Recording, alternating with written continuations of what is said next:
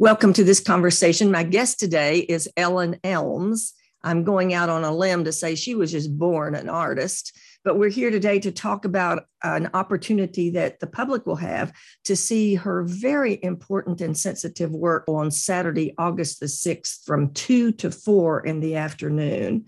Welcome, Ellen Elmes, to this conversation. Hello, thank you. Saturday, August the 6th, at the Arts Depot in Abingdon, people can see the emotional outpouring that you had in response to a specific incident. Tell us about that, Ellen Elmes. It began in fall of 2020 when I received from a friend of mine from college, David Carrasco, who is now a professor at Harvard University. We've kept in touch over the years, and his heritage is Mexican through his father, who spent a great deal of time in El Paso during his life. And David had sent out an essay he wrote in response to visiting the memorial set up by Wal Mart in El Paso, Texas, after the terrible shootings that took place there on August 3rd in 2019. And David, having his heritage from El Paso, went to visit this memorial and was shocked to see that there were no names with the memorial at that time. Later, Wal Mart did add names, but David's essay concerned his being so upset and surprised by the names not being included. And it was about the importance not only of stating people's names, but that the name represents the individual who led maybe an ordinary life, an extraordinary life, but each of those people having existed in their unique way with unique families and experiences. And that was lost initially in this memorial. Well, his letter really hit home with me because I realized it was a year after the shootings had happened, and I was surprised at myself that I didn't even remember it had taken place. And so I started thinking, what can I do in my own mind and heart to realize better the humanity of these people and the loss to their families and communities? And so being an artist, and this was during the isolation period of COVID, I was home. I had time to do this in October of 2020. I decided to paint a portrait of each of the people who had been killed in the shootings. And I didn't know if I'd be able to accomplish it or not, but my plan was if I could do all of the 23 portraits of the people killed, that I would then send them to a family member as a gift. And I did end up each day during October painting one portrait and ended up doing all 23. And with the help of David and some of his staff at Harvard, he put us in touch with El Paso leaders and the district attorney who was handling the cases for the families. And we were able to get addresses of a family member for each of the victims. And so remarkably, we were able to send a portrait, the original portrait, to each family member that happened to arrive on Christmas Eve of that year. And it was a moving response that I received a month or two later from different family members by email, by notes. And then we ended up going to El Paso in 2021 for the dedication of a healing garden. which at that point we were able to, in attendance there, to meet directly some of the family members and friends of the people lost. And we received a warm welcome, and it's just been a very meaningful experience for me. And so at the Art Center on August 6th from 2 to 4 p.m., and also the evening before, will be an opening for this exhibit along with other artists. I will be showing reproductions of each of the 23 portraits. That is an absolutely amazing story. And most of all, I'm struck by your humanity in saying, what can I do to focus on the humanity of these individuals who were all killed in El Paso at a Walmart? All Mexican American, is that correct? Most. There are 2 people who are not of Mexican American heritage. And but you said, if I understood you correctly, you this could not be right. You did not do a portrait a day. Yes, I did. I got up every morning and started a new portrait. And of course, before doing that, I spent a great deal of time looking up not only photographs of the people who had been killed, but also stories and obituaries, funeral ceremonies that spoke about these individuals, to gather as much information as I could about who each person was in life. You had to have a picture. Yes, and with some, it was difficult to find a picture that, like one person, there was only a picture online of when he was very young. And so I had to dig a little further I wanted to do something that would represent each person as they were when they died. But I was able to gather adequate pictures, and I decided that for each one, to emphasize their name, I would not only put the name across the top, arcing over each of the head of the person, but on the bottom, I have the first name and saying what that name means, either culturally or mythologically or spiritually. So, for example, I had Maria means beautiful, beloved, and that's put in a border along the bottom of each person. And so I learned a lot through that as well, and tried to connect the meaning of the name to the way I portrayed the person, as well as the stories I'd learned about them in their lives. And I tried to make them as alive as possible. Your friend, David Carrasco, a professor at Harvard, by the way, and friend of yours, and he writes an essay and said these victims were memorialized with no names at the Walmart where they were killed. And you said, I want to do something. And you gave them way more than a name. You gave them a name, an identity, an individual portrait. Let's just back up to the ugly stuff just for a second, Ellen. What happened? Who killed these people? Why? I'm afraid we're all guilty of just so many mass shootings, and we just forget the details and forget the people, forget the victims. But why did they die? What happened? It was a Saturday morning at Walmart. People were going about their normal day. Some of the victims had just stopped to pick something up quickly at Walmart and to go elsewhere. There were 2 men who were killed, one was a coach of a girls' soccer team, and a father of one of the girls were on the front area of Walmart having a fundraiser for raising money for the soccer team, and they were killed protecting their girls. But I just want to emphasize the normalcy of the day. Every time I go to Walmart now, any Walmart, or really any large store, I think, this is just a normal day. It could have happen to any of us.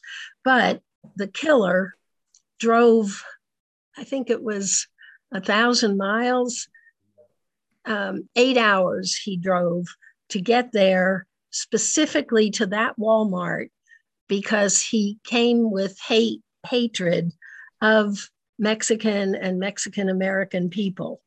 And that was his mission, to come and shoot as many people as he could. And he went to that particular Walmart because it's right there at the border of Juarez and El Paso.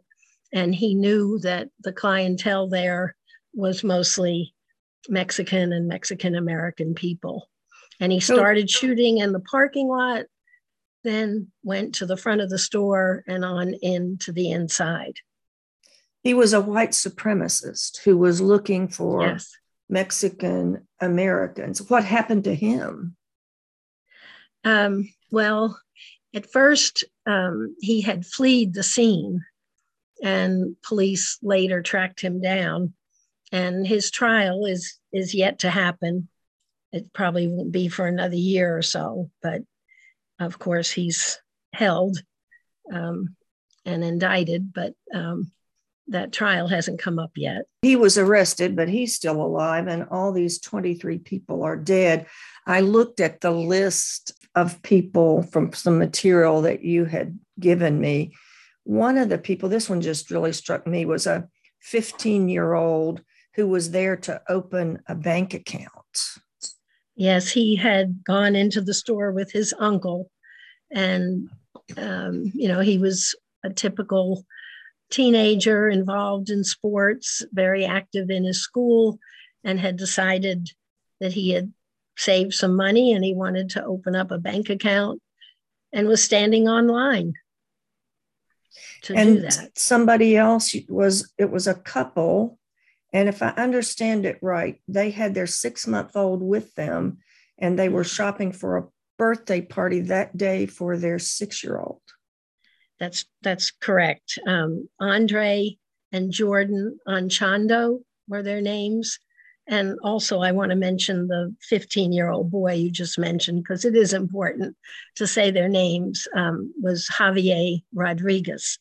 But the couple were in their 20s, and they had their daughter was having a birthday party that day, and she was at a friend's house. But they went into the store with their new baby when the shooter came up to them, and the husband stood in front of his wife to protect her. He was shot. In the meantime, she fell to the floor, covering their baby to protect the baby, and then she was shot. And so that's one of the most horrific incidents, I think. So the baby survived and they both died? Yes. Oh, Ellen, and you dedicated so much time to making portraits of these people. I mean, when you talk about this, it makes me want to cry. You must feel like you have personally lost people at this point. Well, actually, as I was painting each day, when I got involved in the portrait I was working on at the time, I really felt through my painting of their faces, I was getting to know them and admire them in many cases. And I became intrigued with some of the aspects of their lives. And there were certain days when, towards the end of the day, I would even think, oh, I wish I could meet them. And then it would strike me that they were dead. And yes, that's exactly what you said. I felt a terrible sense of loss because I felt like I'd gotten to know them a little bit. That's that humanity thing again. Let's just recap. My guest is Ellen Elmes. She responded to an essay from her friend, David Carrasco, who pointed out that in the El Paso Massacre of 23 Mexican-American, Mexican descendant people, that they were memorialized without names. And Ellen says, what can I do about that lack of recognition of the humanity. And she paints a portrait a day of each of these people based on research that she's done. And then, Ellen Elmes, now you have these portraits. You've met these people by the research. Now what happens in this story? So during the year of 2021, as I mentioned earlier, I did receive early in the year some notes by email and by postal mail from different family members. But then it came about, we were told by the district attorney and the mayor in El Paso that they were planning on creating a healing wall. And as time went on, we were able to participate in a couple of Zoom meetings with people from Harvard and also El Paso. Harvard was helping some of the El Paso activists and civic leaders to plan events for the Healing Wall dedication. And as time went on, we were invited to come and be part of that and to show reproductions of my portraits while we were there in El Paso.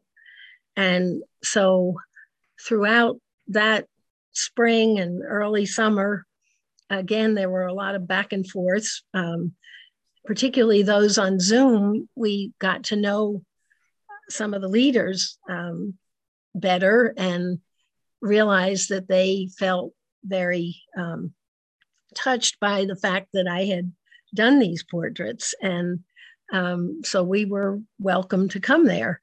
And when we did, we were there for, I think, 4 days, the third evening being the actual dedication.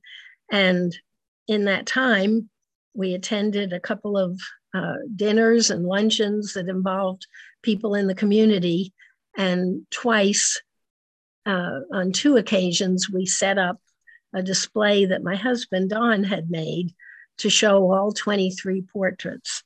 And the most memorable time was Don and I went in early to the room where a community dinner was being planned for that evening, and people were there setting up. And it involved some of the waitresses and cooks and housekeeping people, and they were busy putting tables up and arranging flowers on the tables. And many of them were Mexican or Mexican American. And as we set up the portraits, they came over to look more closely and spoke with us about it and expressed their appreciation for the portraits. And then we left to go change clothes and get ready for the actual event. And when we came back that evening, the display is set on a table with a black cloth that has a little bit of a shelf in front of it. And the women who had been setting up had taken fresh flowers that they had for the tables and laid them across the front of the portraits. And we saw some of them when we arrived, and they said that was out of love for the people who had been lost. And it's just a very meaningful situation and memory for me. How touching. And our time's getting away so fast, but then you have had the opportunity to give the portrait of each person to someone. And so you've met family. How can you tell us about that? Yes, we met the families, many families and family members directly on the evening of the dedication. They had a very beautiful ceremony in a park a little bit away from the healing garden. And it involved music and speakers from the community and introduction of family members. It was a beautiful ceremony. And following that, everyone walked over to the healing garden, which is an arched wall And there's a plaque for each person who died, and kind of a shelf out from the wall where people can sit. And as we went around the wall, at each spot were family members for each of the people lost. And so they were very welcoming to everyone. It seemed like a year later, they were so ready to talk, 2 years later, I should say, and wanted to tell about the person who died. And so we had direct hugs and conversations that will last in my memory for a long, long time. Oh, Ellen Elmes. What a touching story. I'm just so honored to have you here on this program to tell this story. I want to find out a little bit more about you. I hate to leave the story, but I want people to know a little bit more about you. I said at the beginning, you were born an artist, but I don't know what your childhood and your high school was like, but you've been a full-time artist since college. Yes. In the early years, a full-time struggling artist. And then as time went on, I majored in art through college. I had some wonderful instructors, and we moved, to make it short, I have to make it, it's an abbreviated version of many things that happened to us, but we moved to West Virginia right after college. And those were the years when I was a struggling artist. We did different things, of jobs, and all the time had my art to sell, mostly watercolors. But in 1980, I did my first mural in Wheeling, West Virginia, and following that, in '88, I became a instructor of art at Southwest Virginia Community College. And since 1980, I've done, I think, 35, 36 murals in our region and in further areas further away. And I've continued to do watercolors. And I just have to say quickly that this project of the portraits, and then other recent projects I've been involved in, at my age, in my 70s, I have realized what a blessing, how grateful I am to be an artist, because things that I care about, things that have been issues that I've worked for as an activist all my life, it's kind of come around to where now I'm painting about those things and having public expressions that I'm able to put out there. I feel like I've come full circle to what I believe in and what I've become capable of doing with my art. And I'm really grateful for that. Well, there's no way we can do justice to your art on radio, but I would like to refer people to your website, which is ellenelmes.com. And it's ELMES is the last name, ellenelmes.com. You can see the beautiful watercolors. And also your portraits are there too. Yes, they are. And I'm going to promise, watch me and see if I can do this actually, to have your portraits posted on Facebook for the radio station, WEHC 90.7. See the amazing work of Ellen Elmes. On August the 6th, the 2 to 4 time period at the Arts Depot, we are reaching out and encouraging Mexican American, Hispanic American, Latinx people in our region to attend, because we'd like it to be a community gathering, and not just in memory of the portraits, but also bringing people together in the present day and sharing life experiences.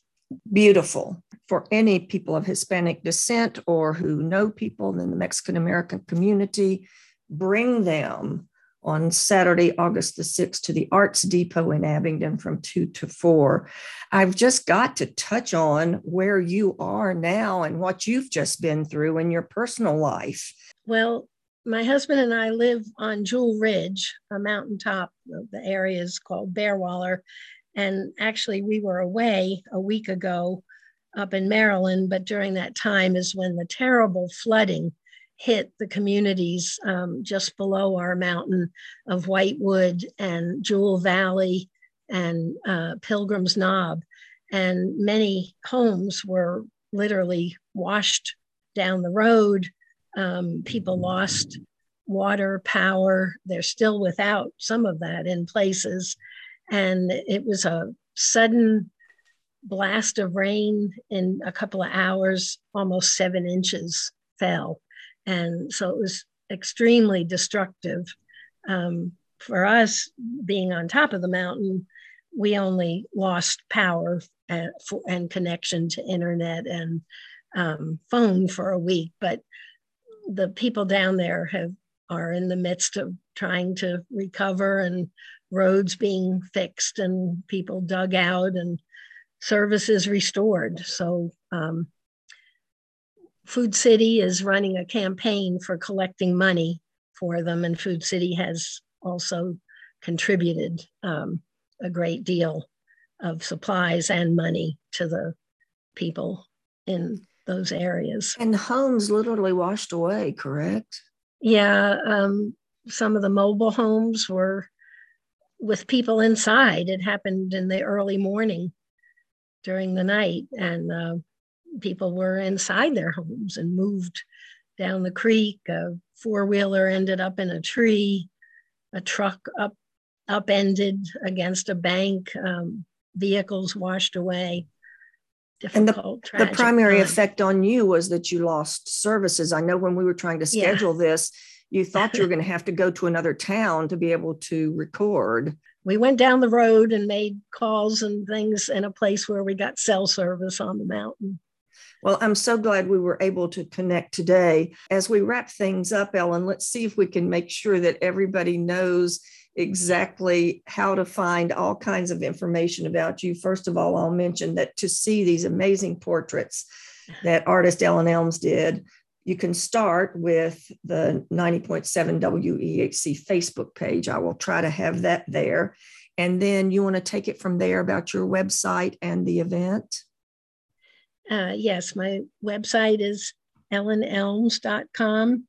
And the event is Saturday, August the 6th from 2 to 4 in the afternoon at the Arts Depot in Abingdon. And everyone is welcome. We're hoping to have a diverse community gathering. Ellen Elmes, artist and amazing humanitarian who decided just to put not just a name, but a face with these people who were living their just wonderful, ordinary and extraordinary lives and were massacred in El Paso. And she has brought them to life and found a new family with all of those related. Thank you so much once again for being with us, Ellen Elmes. Thank you very much, Teresa, for having me here with you. What a pleasure. And thanks above all to the listeners. And we hope that people will please stay tuned to WEHC 90.7. This show is archived and podcast. All you have to do is Google this conversation, WEHC. It'll come right up. Or you can also go to WEHCFM.com, the radio station website. Look for talk shows, click on archives, and you can find this show and other ones there. Thanks again, everybody. See you next time.